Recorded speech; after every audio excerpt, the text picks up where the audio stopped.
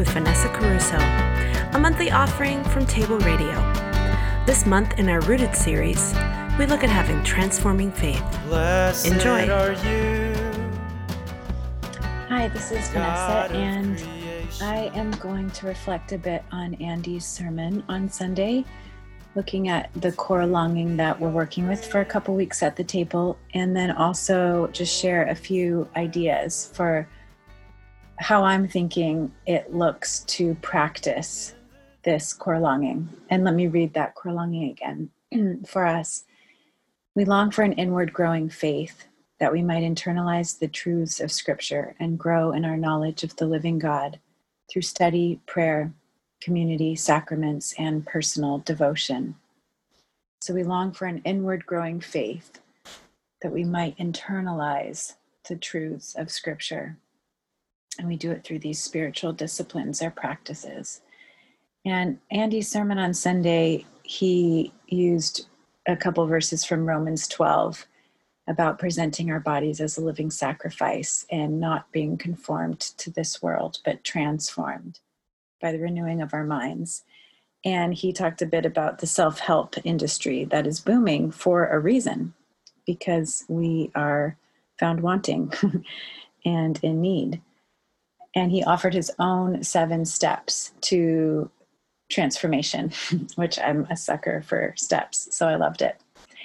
So there were a lot in there. They kind of covered the whole gamut, those steps. But the ones that really caught my attention that I thought I would focus on today are steps 6 and 7, take off your clothes, the old self. And then about not being conformed to this world. And then step 7, put on Christ. And those are really evocative ideas to me, because I have been thinking lately about this call in discipleship, not only to invest in the right things, but to divest of the wrong things. So not only to think about what am I putting my time and energy into, but to not take for granted that we can't just keep adding all this stuff, but that there are times to let go of or consciously get rid of or resist. And to use the word resist. And I do really think that's an important part of discipleship, but not one that I have quite the same imagination for. To have a whole step devoted to putting off or taking off your clothes or your ways. So I was really drawn to that verse in Romans. Do not be conformed to this world, but be transformed. And how Andy said that we're formed either way, just that reality that we are being formed either way. And so what does it look like to intentionally resist being conformed to the world, but to be transformed by the renewing of our minds? The premise is really what Andy ended with, which is that change is possible. That's such a simple sentence, but what it reminded me of is that there's this philosopher who summed up Genesis this way. He said, in the beginning was relationship. In the beginning was relationship. And that is the summary of the beginning of the Bible, which I just love. And Andy's line, change is possible. I thought that sounds like a summary of the Bible too. It could be the Gospels, with God coming as a human and living and dying and living. Or it could be the book of Revelation. That's a way of saying change is possible, which is kind of radical, actually, to imagine that God is at work renewing the world and us. And that change is actually possible not only in the distant future, but right now. So I love that idea that change is possible. And an example of a new way that I'm thinking about resisting conforming to this world. That's a mouthful, but this is kind of a new thing. I'm reading a book about the desert fathers and mothers, and they're pretty mysterious sometimes because there's a lot of parables. But listen to what Abba Isaiah says. It's so interesting. He says, nothing is so useful to the beginner as insults. The beginner who bears insults is like a tree that is watered every day. The beginner who bears insults is like a tree that is watered every day. I was so surprised by that because I've, been rehearsing Psalm 1 by heart since maybe our leadership retreat or something. And it talks about a tree that is well watered and whose leaves do not perish, and in all that they do, they prosper. But I've never heard that imagery around bearing insults. And it stood out to me because another psalm I've been working on talks about, maybe it's actually Isaiah. I did not hide my face from insults and spitting. And that kind of language does happen a lot in the Bible about not turning away from insults. So I've been thinking about this for a little bit, and I feel like it is an example of resistance to a pattern of the world that is not of God. So this is how I've been thinking about it. So I don't experience many actual insults because of white privilege and personality privilege and my false self, in that I try to make sure nobody ever insults me about anything, which is not holy at all. It's actually idolatrous. So I don't actually experience a ton of insults, but how I'm thinking about it is like when something injures my ego, when there's a little tear or a bump or run into my ego because of a relational situation or something someone says or does or something I'm anxious about, or, some failure of my own. When there's a tear to my ego, a little rift or an injury, my instinct, and I think this is the instinct of the world, is to fix it as soon as possible, like to smooth it out, to get back to normal, quote unquote normal, to say we're going to move past this and not ever have to deal with that again, to tell myself I will not do the thing again that caused that. Basically to just quick fix, to return to what was.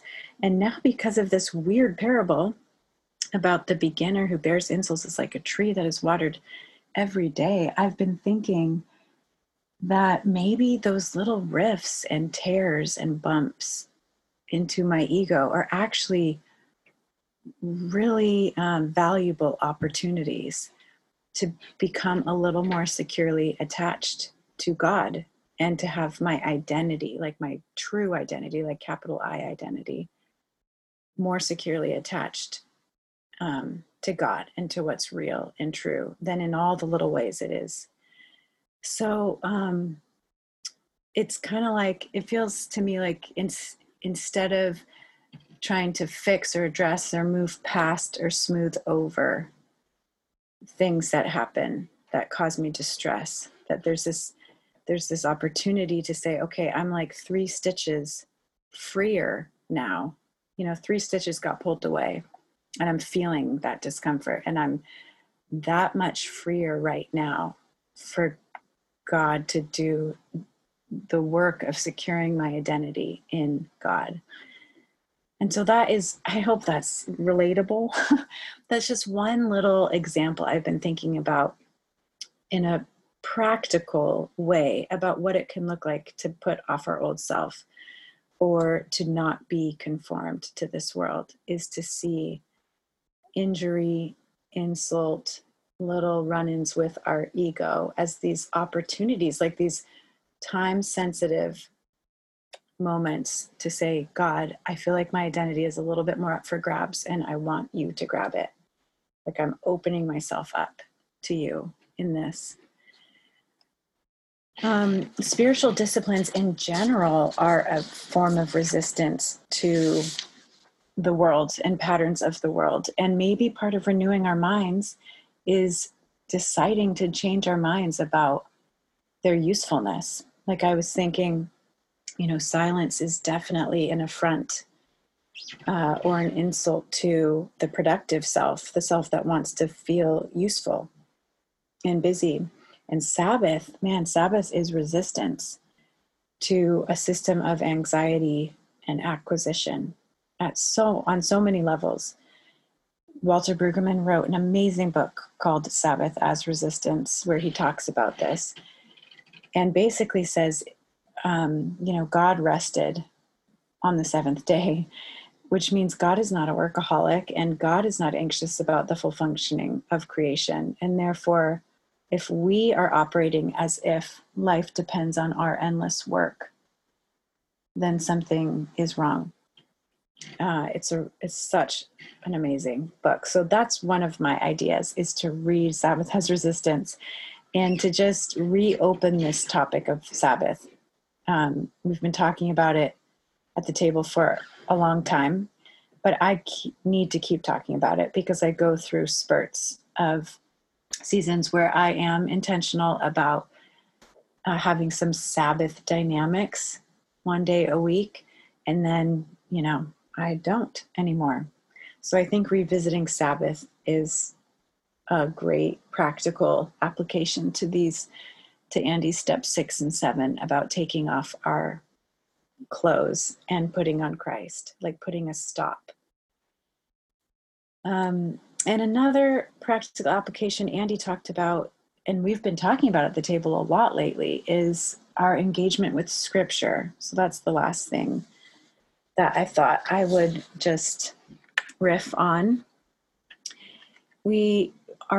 All last month, we talked about being Christ-centered and word-focused and ways to do that more regularly. And this is another topic that I feel like I can't get old for me, which is talking about and sharing how are we, putting on Christ? Like, how are we putting ourselves into the position of letting Scripture actually shape us and transform us? And so I have another quote from the monastic desert people that is really helpful in this way, because they did believe that the regular hearing and repeating of the words and images of Scripture over a long period of time has, a powerful capacity to shape us and to transform us. So here is an example of that. I love this way of thinking about engaging with Scripture. It's a different kind of way. So another desert father says, "The nature of water is soft, that of stone is hard. But if a bottle is hung above the stone, allowing the water to fall drop by drop, it wears away the stone. So it is with the word of God. It is soft and our heart is hard. But the person who hears the word of God often opens her heart to the fear of God."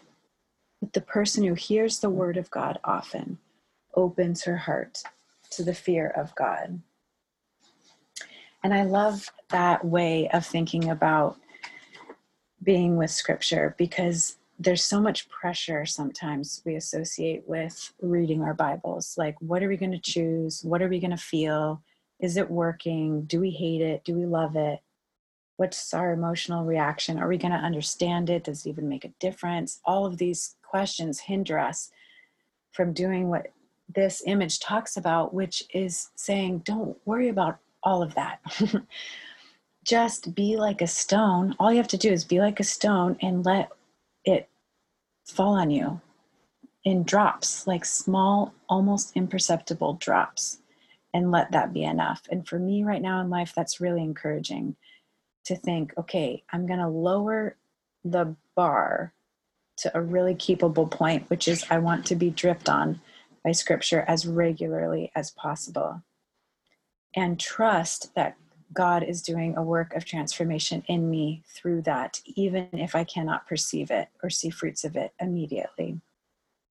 So a few things that help me kind of stay in that mindset, that renewal mindset of being dripped on, is to have a spirit of experimentation when it comes to reading the Bible. Like, I find I go through seasons where I need to change things up because I'm just not doing it anymore. And we're just all at different stages of life, and we have different personalities and different hang-ups. So I think it's important to bring kind of a spirit of experimentation to our spiritual disciplines. So for me, for a season, I've really loved following the lectionary, because I like picking up the little black book of common prayer, finding the day of the week in the right week in the liturgical calendar, and it giving me these different things to read from the Old Testament, from the Psalms, from the New Testament, and then flipping through my Bible to find it, because there's just something kind of fun about not knowing what's coming next. It helps me hear with fresh ears whatever the scriptures are that day. So currently that's my best way of being dripped on, like of being regularly in scripture. But probably second best is having some community around scripture. So finding, we all have communities of different sorts, some more than others, I recognize though. So we might be part of a midweek group or a neighborhood table, or we might have roommates, or we might have friends that we feel comfortable talking about this stuff with. But finding ways to have some accountability, in the sense of, like, we're going to show up for this amount of time. It can be as short as a half an hour, and we're going to read something and sit with it. Stuff like that can make all the difference. As many of us know, I'm part of a couple book clubs, and even though I had great intentions, like most people in the book club, we do our readings before the book club. And it's not because we're inauthentic. It's because we're conformed to bad things and we don't do what we want to do. And so showing up on Zoom for, the conversation is the impetus I need to do what I actually said I would do and what I want to do. So experimentation is key to me for engaging with scripture. Community of some sort, even if you don't have anyone to kind of be accountable with or to share with on a regular basis, like, the last thing that really stirred you in scripture or something like that.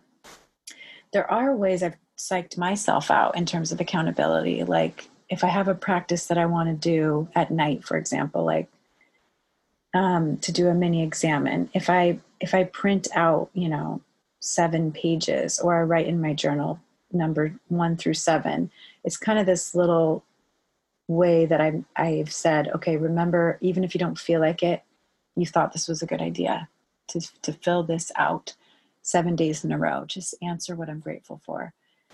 So if we can get to know ourselves, to know what works for us in order to help us stay regular, that is great. I'm sure this is plenty long enough.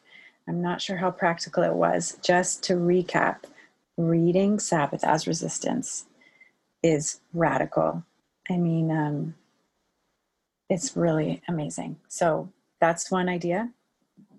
Another idea is, I guess, to see insults or injuries, in that way of these opportunities, like we're up for I don't know what that's called in sports analogies, but that just came to mind. Like, I don't know, when people get drafted and then there's these people that are like free agents or something, and someone can claim them. When we're distressed and we've had an ego thing happen to us, there is it feels like limbo between conformation to the world and transformation by God. And that is a valuable moment in time to say, God, I want to go towards you. Get me quickly, free me from what is not real. And then seeing scripture reading as a drop of water over time, slowly wearing down a stone. And nothing more than that, if that's helpful, as a way to get into it regularly. Okay, those are my ideas. Thanks for listening.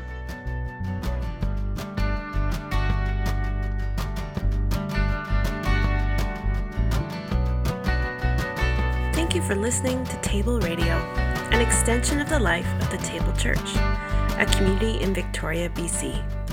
Our mission together is to love God, love each other, and to love and bless our neighbors, so that we may see Christ revealed in common life. Music for this episode provided by the Preparation EP, written and arranged by Coco Relieve, and can be found at thetablechurch.bandcamp.com. To learn more about our community, please go to tablechurch.ca. In the darkness of our sin, your light breaks forth like dawn. We rejoice in the gift